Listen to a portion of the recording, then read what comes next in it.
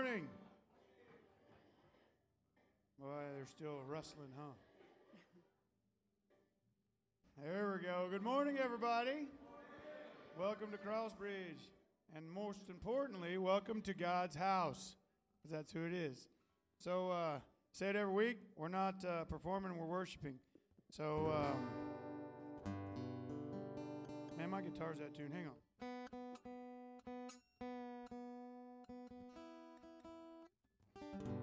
There we go. Sorry. We're going to do open with a song and praise the Lord. Have you been to Jesus for the cleansing cup? Are you washed in the blood of the Lamb? Are you fully trusting in His grace this hour? Are you washed in the blood of the Lamb?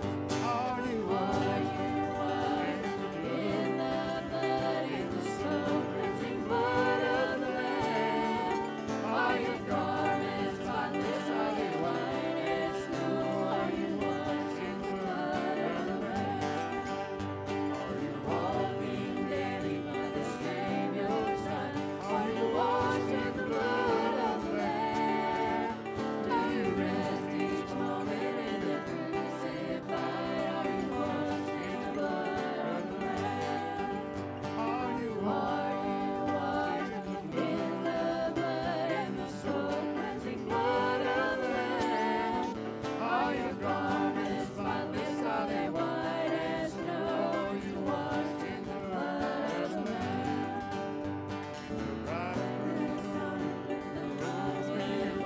Are you washed in the blood of the Lamb? Will your soul be ready for the mansion's bride? Are you washed in the blood of the Lamb? Are you washed in the blood and the soul cleansing blood of the Lamb? Are your garments spotless? Are they white as snow? Are you washed in the blood of the Lamb? Your garments never stained with sin, and be washed in the blood of the Lamb. There's a fountain flowing for the soul unclean. Oh, be washed in the blood of the Lamb. Are you washed in the blood and the soul cleansing blood of the Lamb? Are your garments spotless? Are they white as snow? Are you washed in the blood of the Lamb? Are you washed in the blood and the soul cleansing blood of the Lamb? Are your garments spotless? Are they white as snow? Are you washed in the blood of the Lamb? Amen. Michael, come talk to us. Good morning, everyone. Yeah, I like it. So it's a good day to be in the Lord's house today, and so lift up our pastor and his family. They're on vacation, so you're going to put up with me the next 2 weeks, and I'm grateful they're able to get away for some time they really need. And so let's go to the Lord in prayer, and then we'll have our meeting time. Father, we just praise you for everything that's already happened in this building this morning, God. We thank you for the classes, Lord, where we're able to talk about your word and talk about where we're living it and where we're failing in it, but also, God, where we're growing in it. And it's grateful, God, for everything that you're doing out of this building with your people here in Marshfield, Missouri, and in Springfield, and around the world, God, the things that we're plugged into to advance your kingdom. So let's pray, God, that you'd be with our pastor and his family, and also Pastor Jim Jones and his wife. And I just pray, God, that they would be safe, that, God, you'd get them there where they're going safely, and you give them a great time to be able to rest and bring them back here safely, God, and well rested. And I know that they'll be eager to get back after it. So we'll praise you, and we thank you, and we ask all these things in Jesus Christ's name. Amen.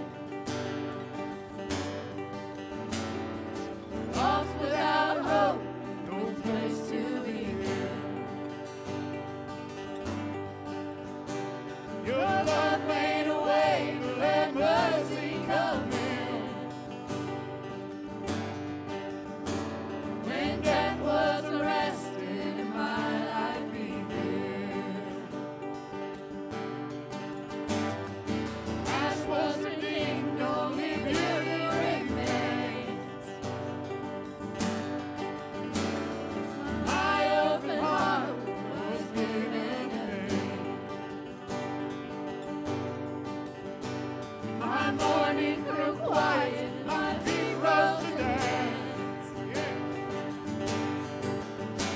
When death was arrested and my life began. Oh, your grace so free washes over me. You have made me new, now life begins with you. It's your endless love pouring down on us. You have made us new, now life begins with you. Released from my chains, I'm a prisoner of more. My shame was a ransom we paid for you. He canceled my debt and he called me his friend. When death was arrested, my life began. Oh, your grace so free washes over me. You have made me new, now life begins with you. It's your endless love pouring down on us. You have made us new, now life begins with you. I'm Savior displayed on a criminal's cross. Darkness rejoices, though heaven had lost. But then Jesus arose with our freedom in hand.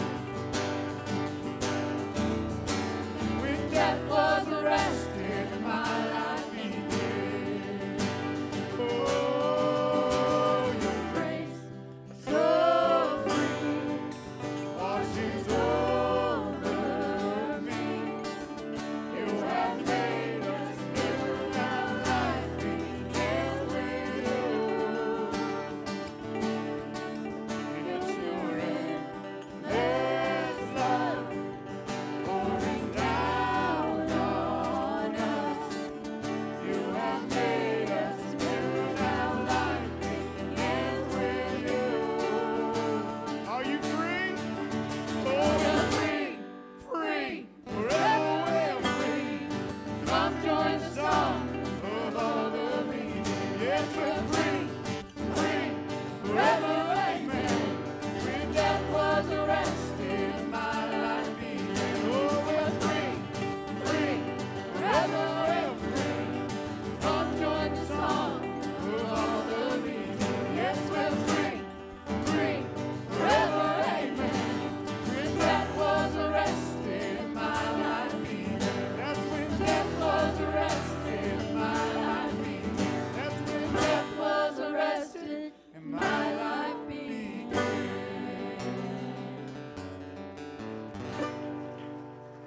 Amen. Mike's gonna talk to us again. Seat for a minute, and I'll go through the announcements. Tammy wanted to say thank you to Robbie, Travis, and Zach, and Paul for helping her with that event yesterday. And we have a lot of announcements here. So if you're a visitor this morning, we ask you, there should be a visitor card in front of you. We ask you to fill that out so we can contact you, and we want you to get plugged in here. It's a great church to be plugged into. Also, Freeway Ministries is here every Saturday night at 5:30. This is our outreach. This is our evangelism where we go out in the community in Marshfield and share the gospel of Jesus Christ. So dinner's at 5:30 and the service is at 6. Wednesday night services, meals at 6 p.m. Adult Bible study is in here at 6:45. We've been working through David Jeremiah and the powerful principles of Proverbs. Kids or youth at the same time, 6:45. And then Sunday night men's Bible study tonight. It will be tonight at 6 o'clock. Is that right, Denny? Yes. You moved on me. Oh, okay, there you are. Yes. Tonight at 6 o'clock. And then also, too, we have a shower trailer ministry that's in Springfield every Tuesday. I know it's an odd day to do it in the middle of the week, but if you are free, several of our church members have been coming, and they've been a blessing to me, but they've been a blessing to a whole lot of homeless people in Springfield, Missouri. And this is where we go out and we bring people to Freeway headquarters, and we obviously give them a shower and a change of clothes, and we feed them. But the most important thing that we do throughout the whole process is share the gospel of Jesus Christ. And so last week we had a person that made their profession in Christ, and then we got them directly plugged in. But we're seeing a lot of fruit from that ministry, and the fruit is whether we see anybody repent and believe on Jesus Christ, the fruit of it is us going out and doing what God's called each one of us to do. So if you're able to be there, Tuesday, it's 9:30 is when we have a meeting, and it goes from 10 until like 2 p.m. in the afternoon. And then women's breakfast and coffee is Friday, 8:30 a.m. at Prickly Cactus. And then the Defiant Joy Women's Retreat, it is August 24th through 26th. So it's Thursday through Saturday. It's in Branson, Missouri. It's for the Crossbridge ladies. And there is one more spot, and it's $145 per person.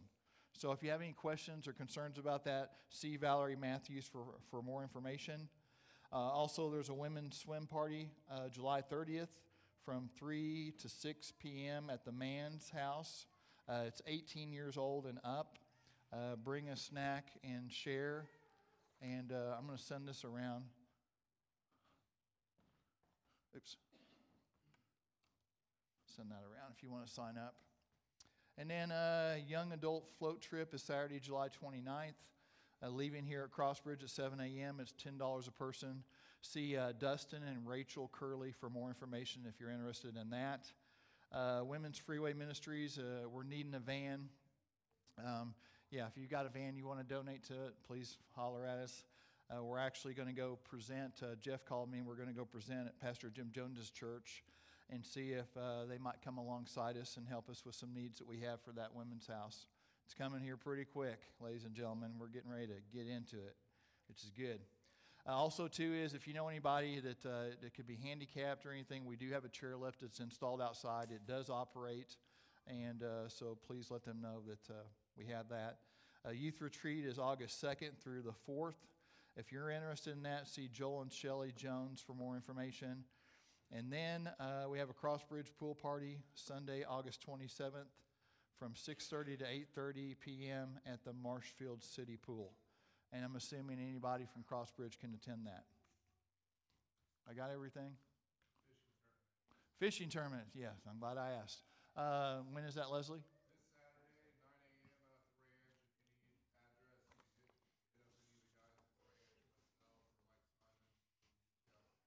Amen. Everybody get that? So next Saturday at what time? 9 a.m. Fishing tournament.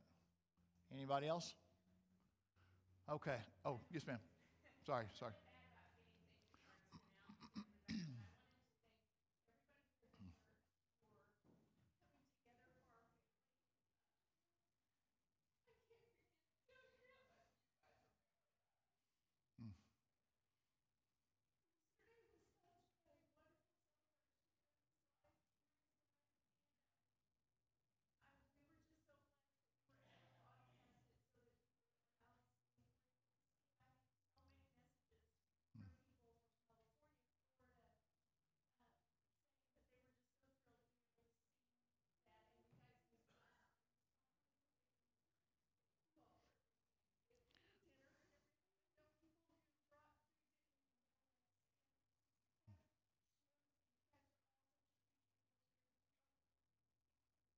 We love you too, Stephanie.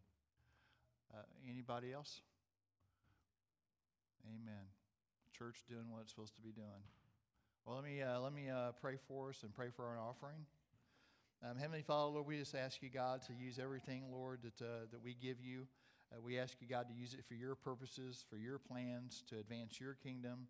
And I just pray, God, you'd help us all be good stewards with everything that you've given us, God. So we ask you, God, just to please, Lord, bless this offering and bless today. And we ask all these things in Jesus Christ's name. Amen.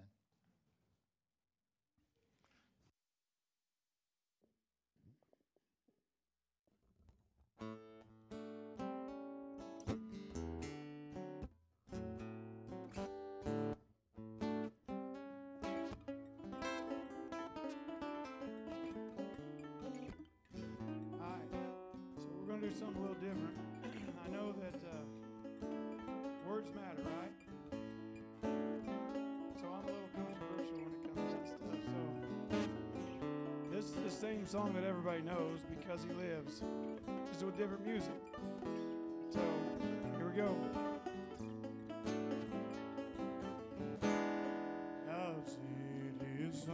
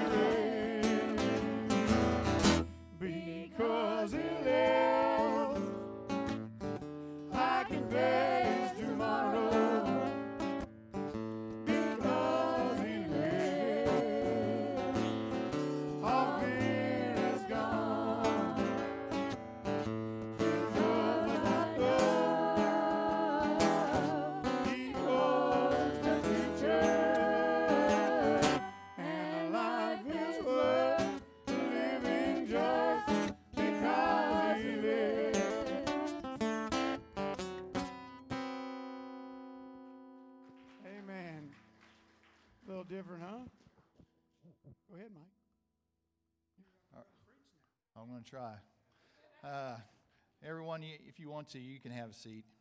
And so I don't know if you were here a few weeks ago, but I preached on Hebrews 12, 1 through 4. And I preached on about running our race. And so we're going to be in Hebrews 12, 4 through 11 today.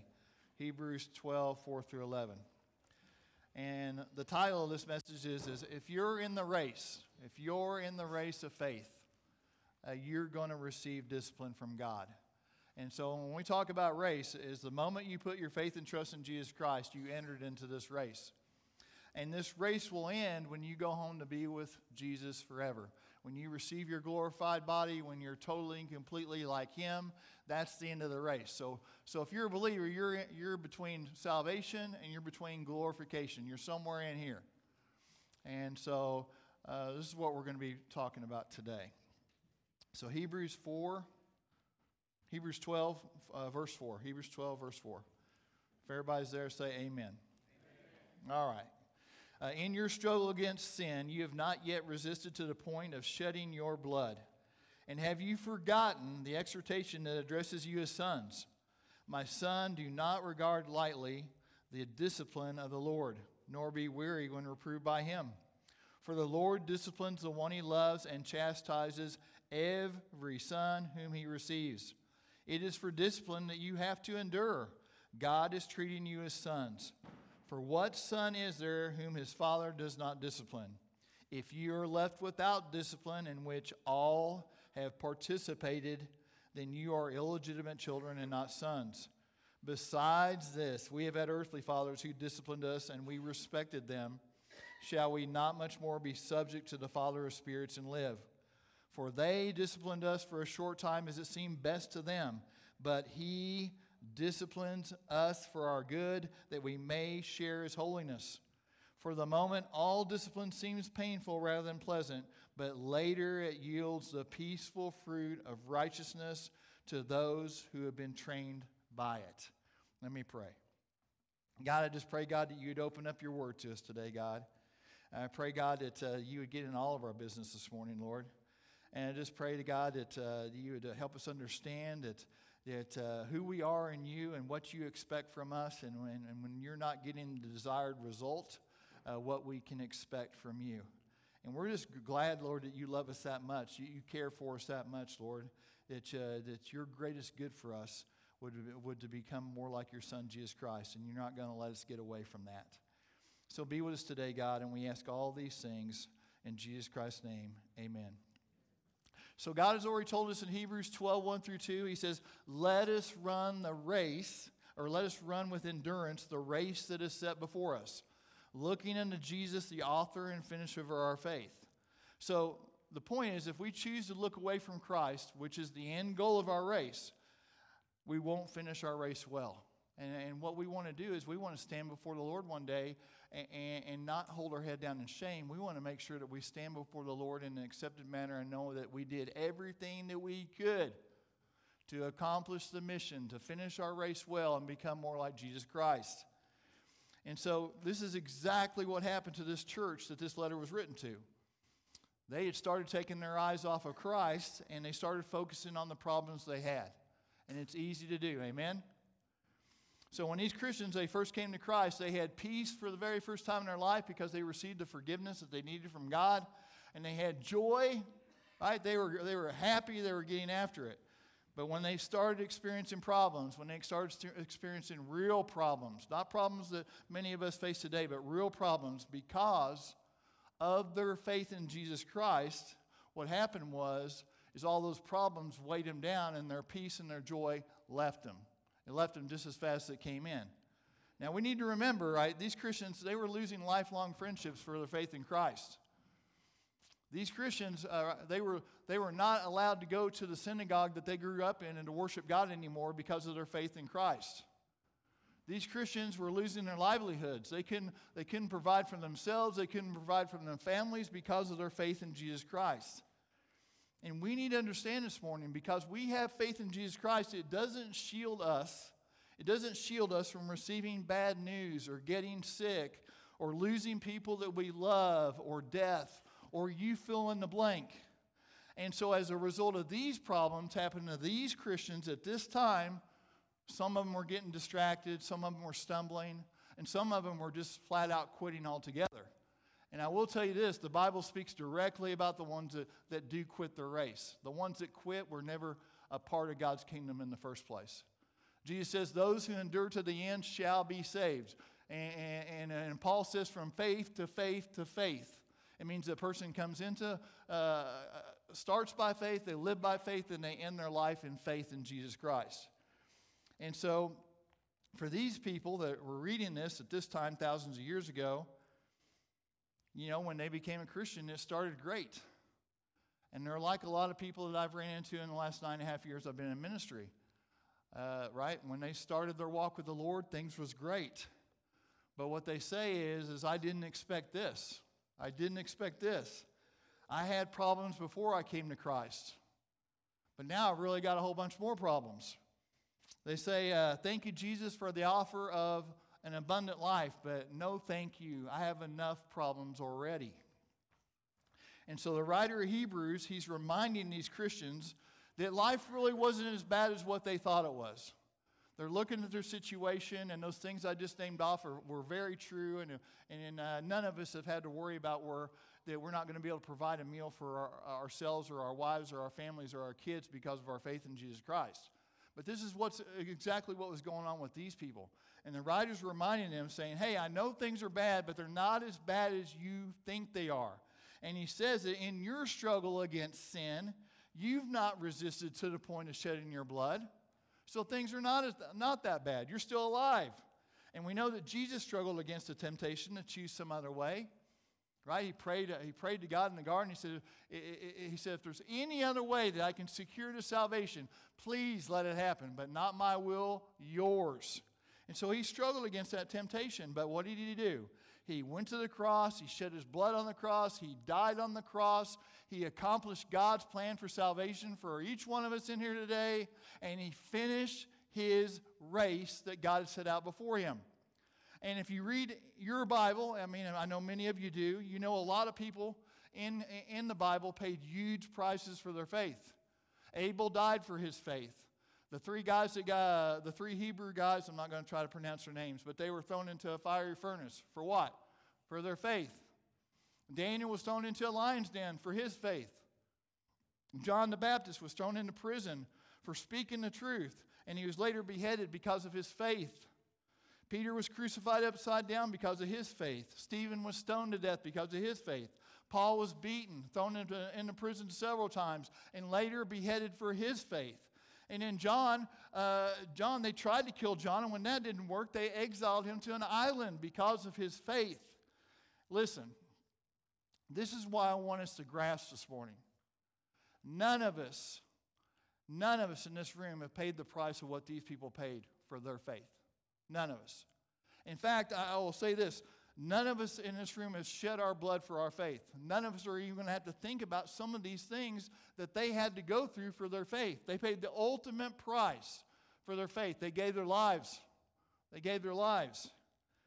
And so listen, myself and you, if you're a Christian, we should be ashamed if we stumble or faint as we're running our race for anything less than what I just listed off what these men and women gave in their lives for their faith. We should be ashamed. Yes, your life might be hard this morning. Your life may be really bad this morning. You might be going through things that I can't even imagine. But listen to me.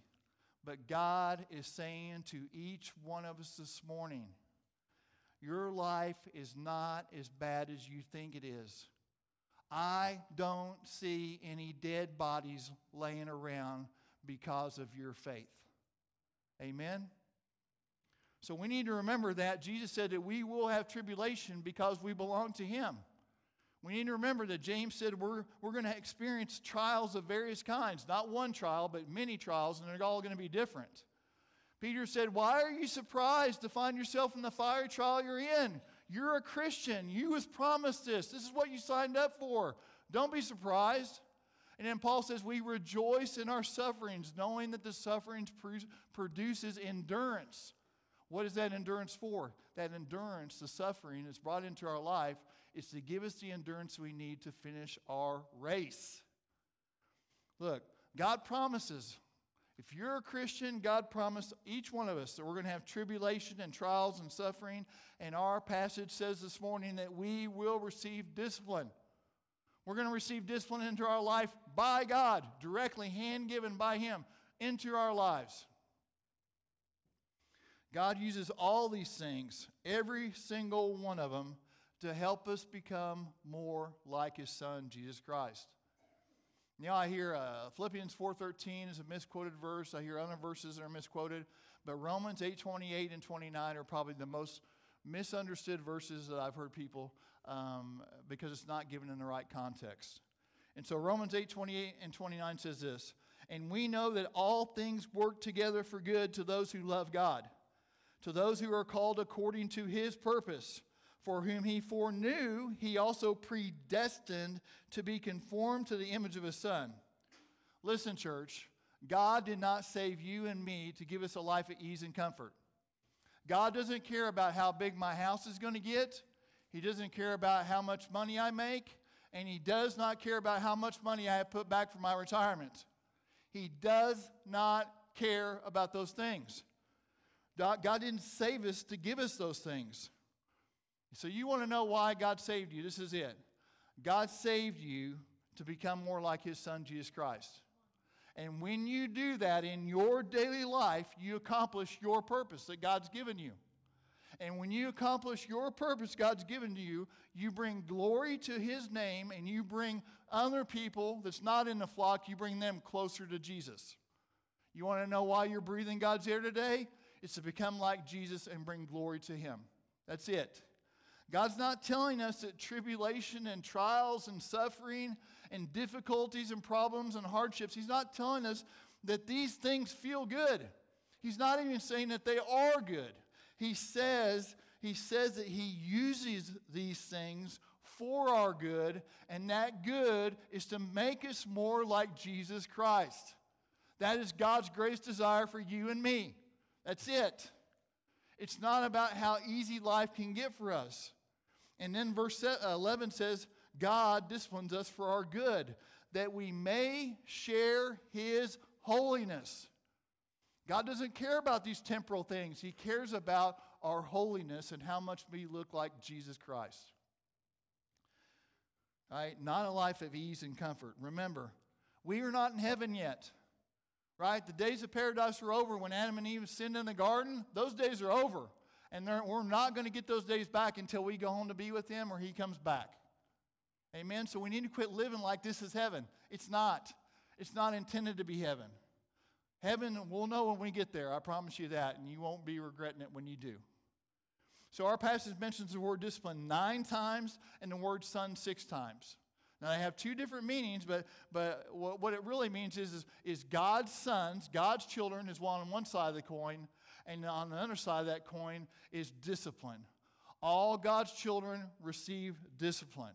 And so when you hear the word discipline, it means to correct, like it does in our passage, but it also means to instruct, it means to teach, it can mean to punish. And Job 5:17 says this, "Therefore do not despise the chastening of the Almighty." So where's the chastening coming from? God.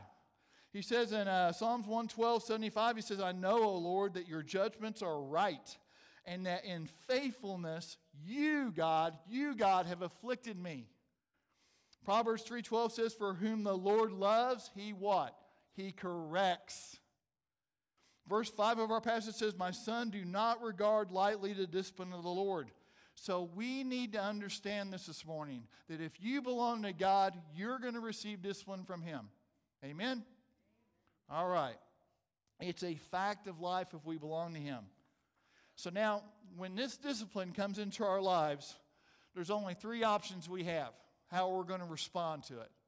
There's 3 options. So one of these 3 things, when God gives you discipline, this is one of the 3 things that how you're going to respond. The first thing, when discipline comes into your life, you might refuse to think about it. In other words, what I'm saying is you'll never ask the question is why did this discipline come into my life? You don't stop. You don't slow down. You never ask that question. You don't say, what does this discipline mean into my life? Or why is it happening? And so what you end up doing is you make light of it. You blow it off, or you act like it never happened.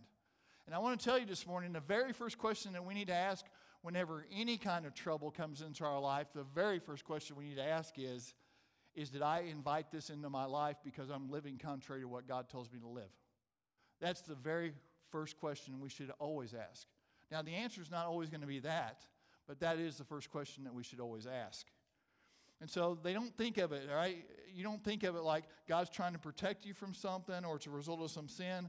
All right, this person, they just keep on going, and they don't even reflect back on it. The second thing that can happen when discipline comes into your life is you will allow yourself to be overtaken by it. You'll become paralyzed by it. You'll stumble by it. And so instead of acting like the discipline didn't happen at all, right, you stop in your tracks and you're overtaken by it and you don't move. And so the person, right, picture this. The person's running the race, discipline comes into their life, they become weary, they fall, they collapse, they don't finish the race well. That's what it looks like. And then the third thing is, this is where we want to be, ladies and gentlemen. The third thing that can happen when you experience discipline is you embrace it. You embrace it. Right? From this day on out, you remember these verses in Romans 8, 28 and 29. Discipline comes into your life, you embrace it, you don't act like it didn't happen, and you don't allow yourself to be overwhelmed by it. What you do is say, okay, God is good. God's greatest goal for me is to make me more like Jesus Christ. God is allowing this into my life to make me more like Jesus. I'm going to keep running. I'm going to get after it. And this is who we want to be, church. This is who we want to be as we're running our race. So all of us need to understand we're going to be disciplined by God if we belong to Him. So when discipline comes, and it's coming, we can't make light of it. We can't become paralyzed by it. And if we do either one of those, option one or option two, what we're actually doing is we're turning our back on the evidence that God loves us and that we belong to Him, that we're a member of His family. Look at verse 6. It says this, "For the Lord disciplines the one He loves, and He chastises every son whom He receives." So if we don't respond well to the discipline, if we act like it didn't happen or we allow ourselves to be paralyzed by it, what we're actually doing is we're turning our back on the evidence that He loves us and that we belong to Him. The beautiful thing about discipline is we know that if we're receiving discipline from God for any reason at all, we know that we belong to Him. Amen? That's good stuff, right? That's called assurance. We want that. So listen, you're going to experience discipline, and I want you to know that it's not wasted. It's not wasted. God doesn't leave any of it at all to waste.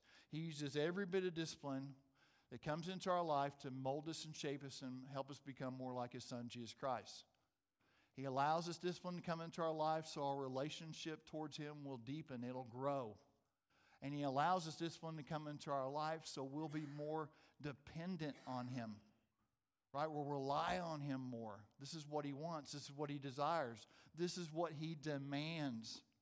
He is the one true God, the Creator God, the God of Abraham, Isaac, and Jacob, the God of all Israel. He's the everlasting one. He demands to be worshiped.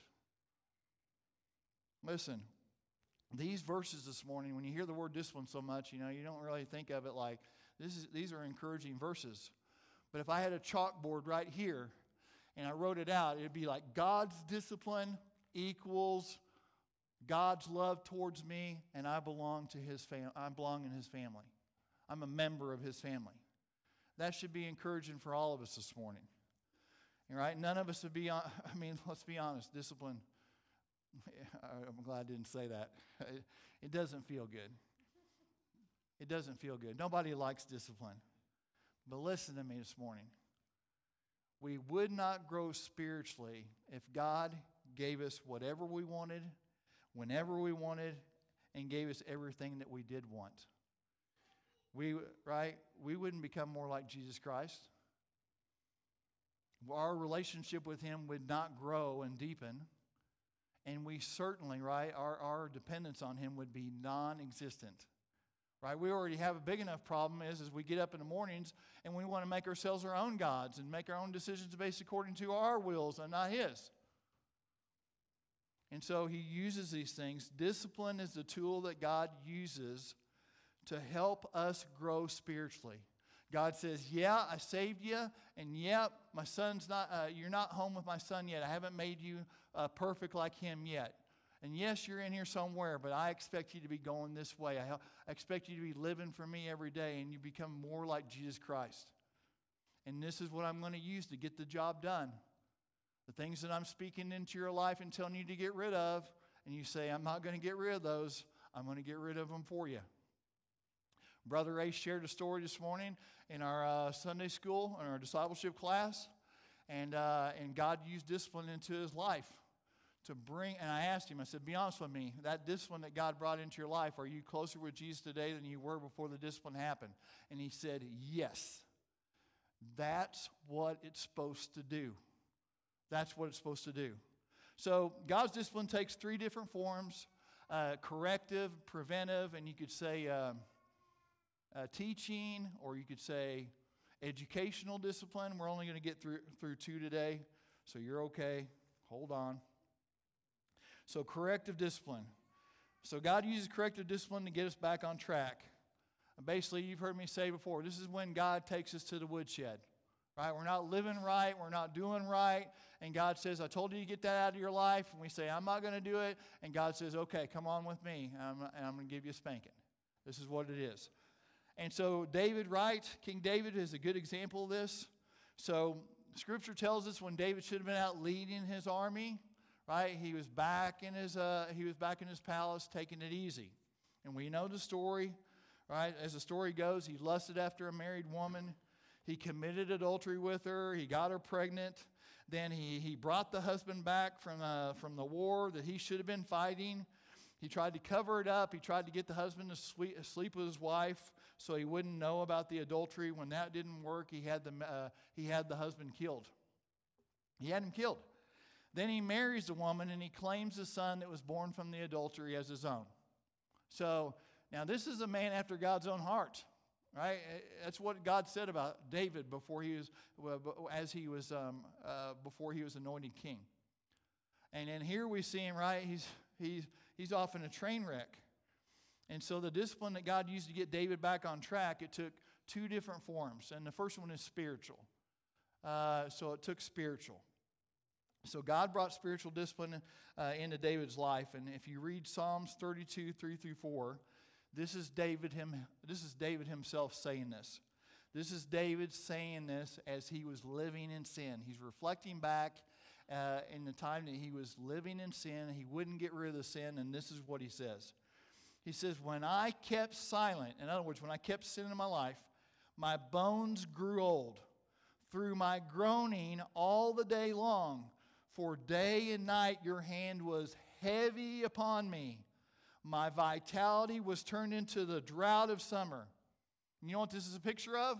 This is a picture of a man with sin in his life that he was not willing to let go. He wasn't willing to let go. And this is a picture of a man that has lost his close fellowship with God. Right? The beautiful thing about this is God didn't throw him away. God didn't say, well, you're no longer a member of my family. God doesn't do that. Once you belong to Him, you will always belong to Him. So it comes down to a fellowship issue. David once walked with God really close. He was living for Him. And then now he's separated from God and he's living for himself. And because of the weight of his sin, we can hear what he's saying physically is going through his life. He says, my vitality's dried up. He says, I'm groaning all the day long. He could feel God's heavy hand upon him because he wouldn't confess it and turn away from it. He wouldn't repent from it. And Psalm 66:18 says this. Also, too, I'll add another note. If you've been a Christian for any length of time at all and you've had sin in your life that you wasn't willing to let go, you know exactly how these verses feel. Amen? You ever felt God's heavy hand upon you because you wasn't willing to do what He's told you to do, to confess and forsake? If you belong to him and you've lived in sin, you know exactly how it feels. Psalm 66:18 says, if I regard iniquity in my heart, the Lord will not hear.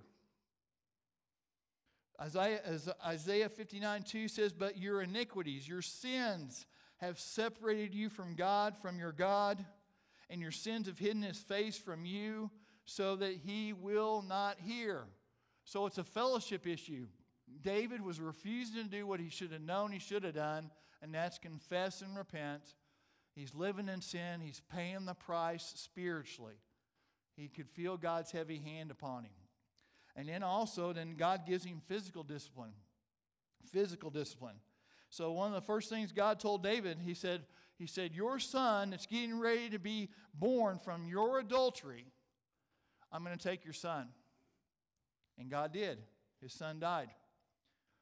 The second discipline God told David, he said that the sword would never depart from his house.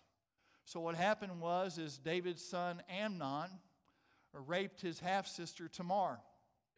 And so another son of David, Absalom goes and murders Amnon.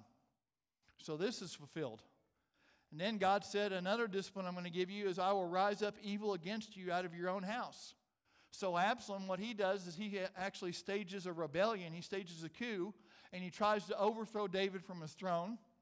And then God told David, he says, I'm going to take your wives before your eyes, and I'm going to give them to your neighbor, and he shall lie with your wives in the sight of the sun. And Absalom fulfilled this prophecy in the sight of all Israel. We know it from Scripture. And then on top of that, Absalom, the guy that was his son that was trying to overthrow him from his throne, died. And so all these things were God's discipline that God brought into his life because David wasn't willing to confess and forsake the sin that he had in his life. And I'll also tell you too is if you read 2 Samuel, you'll also know that at least 20,000 people died due to that rebellion. And so, in other words, David's sin not only affected him and his family, but it also affected 20,000 other people.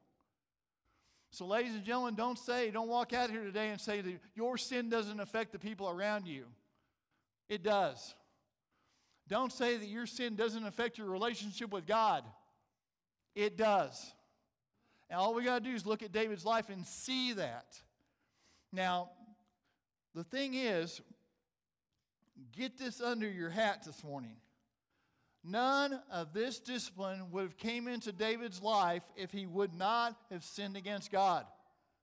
All this tragedy, all this discipline, all these consequences would have never came into his life if he would just continue living for God.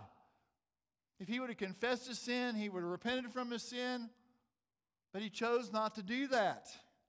And so the good news is, from our passage in Scripture is, the good news is that because God disciplined David was the sign and the evidence that David was a member of his family and that God loved him. God loved David so much that he wasn't going to leave him to himself. He said, you're disrespecting my name. You're blaspheming my name before the very people that you're supposed to be witnessing to for me. I'm not going to let you do that. I'm not going to let you do that, David. And so God didn't leave him to himself, and he will not leave you to yourself either, Christian. If you're living in sin and you know you need to get rid of it and you are choosing not to, he will get the desired result he demands. He will get it out of your life. Easy or hard.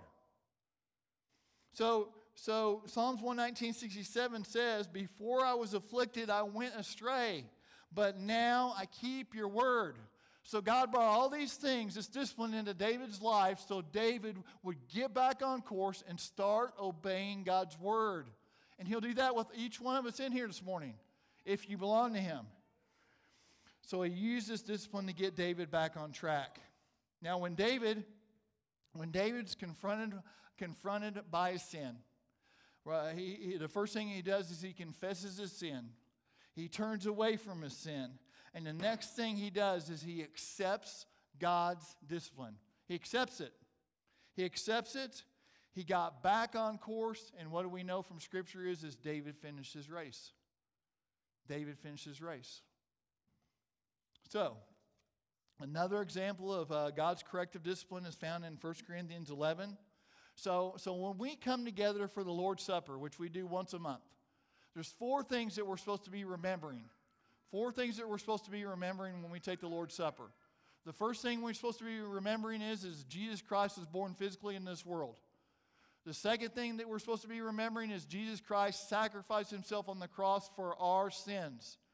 The third thing is that he was resurrected, and the fourth thing is he's coming back.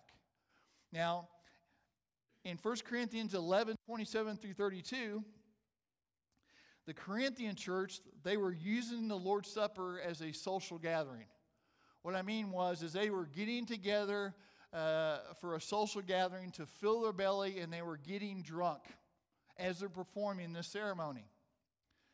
And so when they did that, and here's the thing is, we always say examine yourselves before you do that every time we do the Lord's Supper, because we want to make sure that you're not doing this. Because anytime that we do anything like this, anytime we have sin in our life, or like them, like they're using this as an opportunity to get together and get drunk and eat, they were dishonoring the ceremony. In other words, they were making light of the sacrifice that Jesus Christ made on their behalf. They're saying that the blood he shed wasn't really a big deal. They're saying that the sacrifice he made didn't really cost him too much. They were making light of it. And then in 1 Corinthians 11, 27 through 32, here it is. It says, whoever eats the bread or drinks the cup of the Lord in an unworthy manner drinks judgment, drinks discipline on himself. That is why many of you are weak and ill, and some have died. But if we judged ourselves, truly we would not be judged, or we would not be disciplined. So this passage is telling us that if they would have obeyed God, if they would have did the Lord's Supper in a worthy manner, right, this discipline would have never came into their lives. So what does God do? Right? In this passage, we can see that God used weakness, illness, and death to what? To drive his people back to righteous behavior. Just like he did with David, just like he did here. So make no mistake, ladies and gentlemen, don't walk out here today and think that God doesn't know what you're doing behind the scenes. He knows everything that you're doing behind the scenes. And listen, he will discipline you and me if we get off course, if we're off track, and we're not getting the result. He's not getting the result of us becoming more like Christ. He's going to get it. He's going to give us the discipline that we need to get us back. He's going to get us back to be doing righteous behavior. So this discipline in both instances would have never happened if they wouldn't have been living in sin. Now maybe, you're living in sin today. And this is God's way of telling you that you can get this sin out of your life. You can confess it, forsake it, receive the discipline that you've already received, get back up and go back at it and get back on course without God having to do something greater. So that's corrective discipline. And then we've got preventive discipline. Preventive. So 2 Corinthians 12:7, Paul says, to keep me from becoming conceited because of the surpassing greatness of the revelations, a thorn was given me in my flesh to keep me from being conceited. So if you read through the book of Acts, Paul had visions that no one else had. If you read Galatians and Ephesians, you'll see that Paul had revelations from Jesus Christ himself that no one else had. And also, you'll see if you read the Bible, it says that he was caught up to the third heaven. He was caught up to paradise. He's seen things that nobody else seen, and he heard things that nobody else heard because they were meant for him, and they were meant for him only. Now, what did God do? God gave him these special revelations that nobody else had ever seen or witnessed. What did God do? Because he allowed him to see things that nobody else had. Well, God gave him a thorn in the flesh. Who gave him the thorn? God gave him the thorn in the flesh. God gave him this discipline. Why? He tells us, he says, to help him from becoming prideful arrogant, and conceited. So the thorn that God gave Paul was to keep him humble because he had seen and witnessed things that nobody else on earth had ever had. 2 Corinthians 12:8, Paul says that Paul pleaded with God 3 times that he would take it away. Now, when you hear the word pleaded, Paul begged God 3 times to take away whatever that thorn in his flesh was. Paul was begging him to take it away from him. But later, Paul thanks God for the thorn because he realized how the thorn protected him. Preventive discipline. So it's clear that the discipline that we receive from God is a sign or evidence that he loves us and that we belong to him. It's also clear that discipline that we give to our children is the evidence that we love them and they belong to us. Right, when my son Parker came to live with me for the first time after I got saved and got my life together, me and Kim just got married, and we said, here's the rules. This is what you have to obey. And whenever Parker, he bucked. I mean, he might be listening, I don't know. But he bucked us. And when he bucked us, right, he received discipline. And when he received that discipline, that was a sign that we loved Parker and that he was a member of our family. And that is exactly the same thing when God disciplines us, ladies and gentlemen. When God disciplines us. So then verse 9 says, besides this, we've had earthly fathers who disciplined us and we respected them. Shall we not much more be subject to the Father of spirits and live? So the idea is this, is my dad, my real dad, my physical dad, my earthly dad, right? I obeyed him, and when I obeyed him, it brought good things. And so the idea of this verse is how many more good things if we will submit to the discipline of God the Father, our good God, our faithful God, our one true God. How many more good things will come from that? And then it says in verse 10, it says, for they, earthly fathers, disciplined us for a short time as it seemed best to them, but he disciplines us for our good, that we may share his holiness. So we just did a whole circle, right? God's desire after he saves us is to help us become more like Jesus Christ, to help us become more holy tomorrow than we were today. That's the goal. Now listen, every earthly father has handed out imperfect discipline. What I'm saying is when Parker came to live with us, sometimes my discipline towards him was too severe. Sometimes my discipline towards him was too lax. And sometimes, my son Parker got it because, for whatever reason. I just had a bad day or whatever. And so that's imperfect discipline. All right? If you're a father, you know that we learn by doing. And sometimes, unfortunately, we learn what not to do because we've did something. But the beautiful thing about this is this. But God never makes these kind of mistakes. Maybe you grew up with a father who was a horrible father. But I want you to understand is God doesn't make those kind of mistakes. Is God good? Can we trust him? Absolutely. He never makes those mistakes. He doesn't learn anything. He already knows everything. And it says there is no evil in him. There is no lying in him. There is no temptation in him. Right? He is good.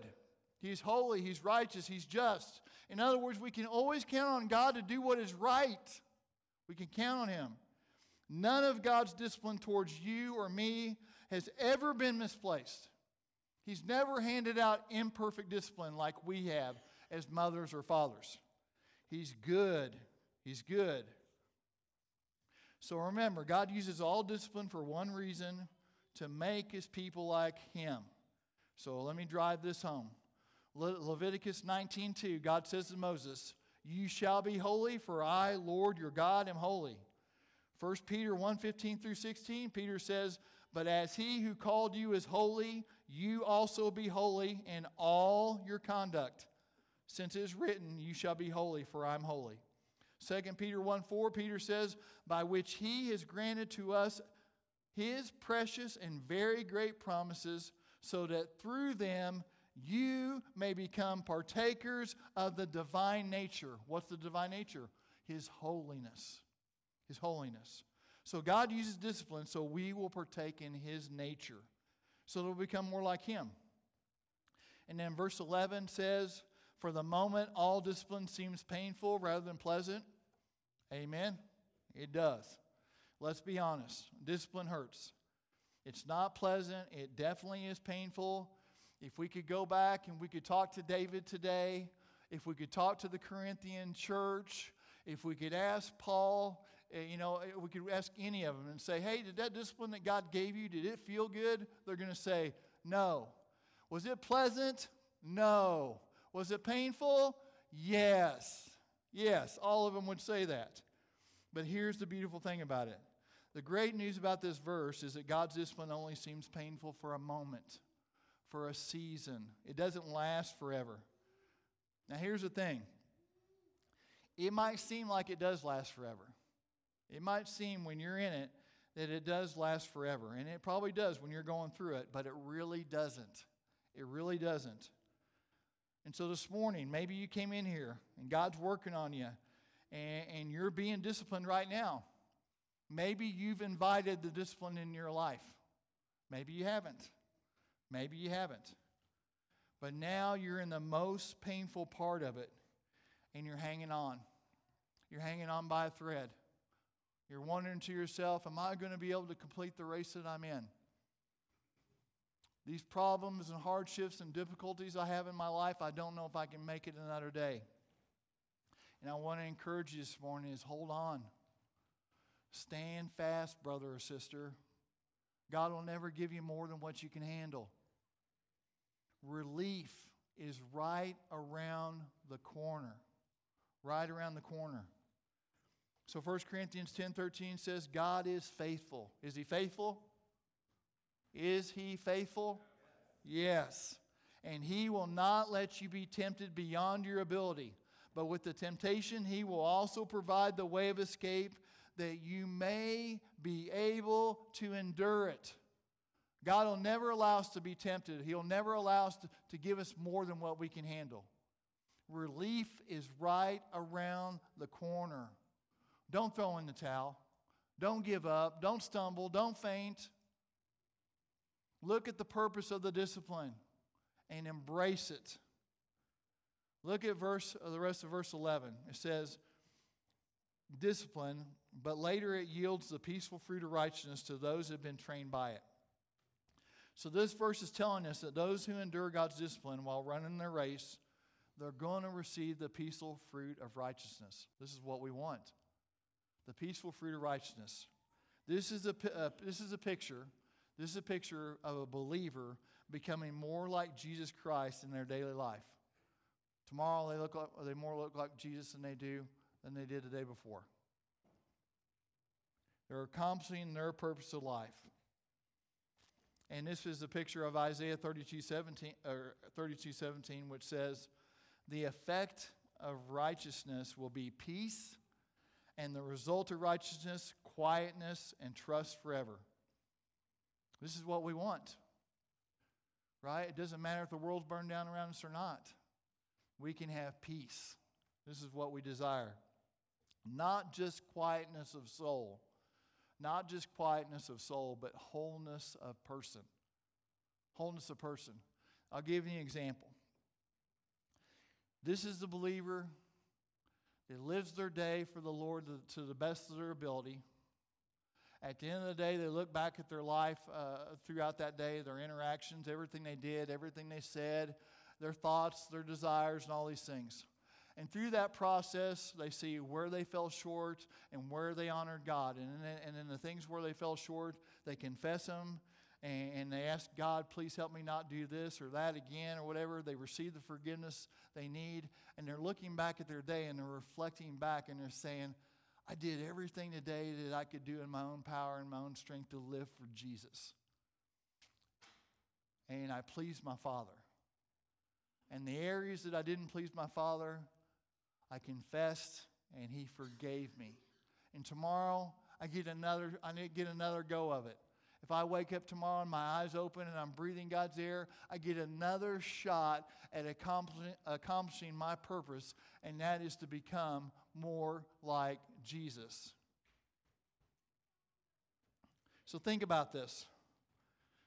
You leave out here today. Ace, you can come on up if you want. What greater honor could God give to us as believers than making us more like His Son, Jesus Christ, which is perfect? Jesus was perfect in every way. What greater honor could He give us? So listen, we walk out here today, I want you to understand this. God's not going to let you get away with it. He's not going to let you get away with it. So if you belong to Him and you're being disciplined and you're in that painful time, listen, that is the evidence that He loves you and that you belong to Him. Amen. So application. So when you walk out here today, this is the things that we need to take under our belt and do. So in other words, how can we finish our race well? How can we finish our race well? How can we accomplish our purpose in life? So when discipline comes in your life, don't make light of it and don't become paralyzed by it. Embrace Romans 28 and 29 and know that God's purpose for that discipline, for whatever reason it came in your life, is to mold you and shape you and make you more like Jesus. Embrace it. And also, too, when you're in the most painful part of that discipline that you know that's been handed down by God, I want you to be encouraged today, ladies and gentlemen, because that is the assurance that He loves you and that you belong to Him. And that's why we can stand and have peace in a world that's going dark. Because no matter what, nobody's ever going to take that away from us. We're His. And one day we won't have to worry about any of this stuff anymore. One day we'll be made like Him. One day we won't have suffering and pain and tears and sin and evil. One day we will be with Him in a perfect place. One day. And also, to get rid of everything that's not helping you run your race. He told us in the first part of this passage, lay aside every weight and lay aside every sin that easily entangles you. Whatever those things are, God is calling all of us today to root them out of our lives, or He will root them out for us. And maybe you haven't received God's discipline in your life. And this is what He says in Hebrews 11:8. Maybe you're living for yourself. That's all you've ever lived for yourself.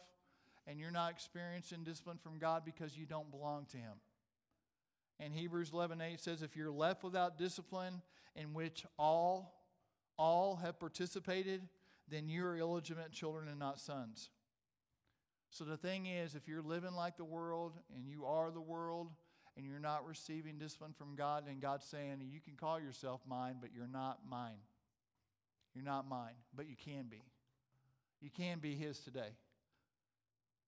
You can be. Romans 10:13 says, whosoever or everyone who calls upon the name of the Lord shall be saved. You can come down this altar today and you could say, you can look at yourself in light of who God is, and you can say, right, that you are a sinner because you know you are. You can confess your sin before the Lord. You can believe that Jesus Christ died for your sins on that cross and He was raised 3 days later. And you can repent of your sin, turn away from your sin, forsake your sin. And He says you shall be saved. Amen? All right, let me pray for us. Lord God, I just thank You, Lord, for Your word. And Lord, and I know that it's hard to thank You for a discipline that feels so bad and hurts and it's not pleasant. But I just pray, God, for all of us in this room today that know You, Lord, that truly know You, that when Your discipline comes into our life, that the very first thing that we will think about, or the very first question we will ask is, did I invite this discipline into my life? And if the answer to that is yes, help us, Lord, confess it and forsake it at that time.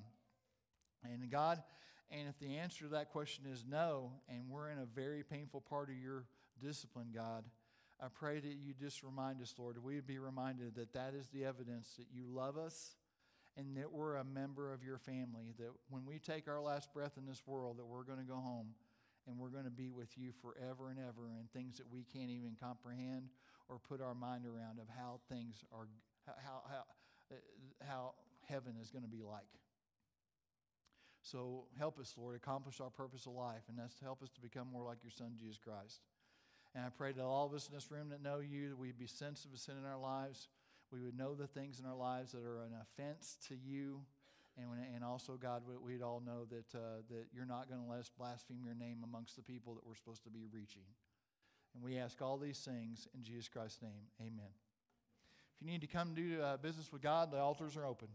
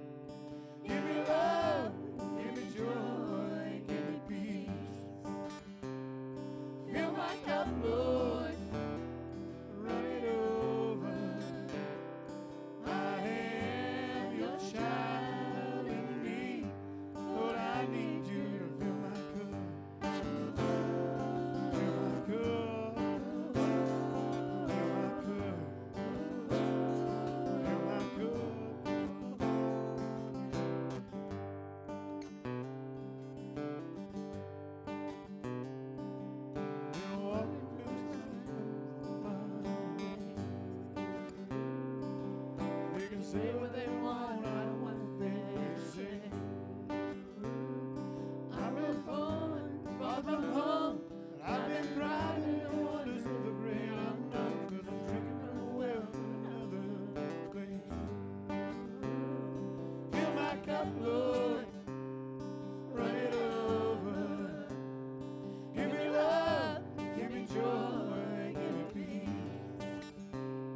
Fill my cup, Lord, run it over. I am your child indeed. Lord, I need you to fill my cup. Fill my cup. Fill my cup. Fill my cup.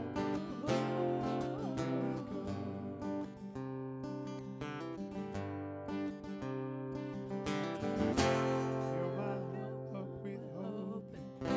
Fill my plans up with purpose. Fill my room up with healing. Lord, I need you. Fill my days up with needing. Fill my future with vision. Goodness, grace, provision. Lord, I need you. When I get to the city and I cannot see. I don't know what's in the body is a soul that speaks. Fill my cup, Lord, run it over. Give me love, give me joy, give me peace. Fill my cup, Lord.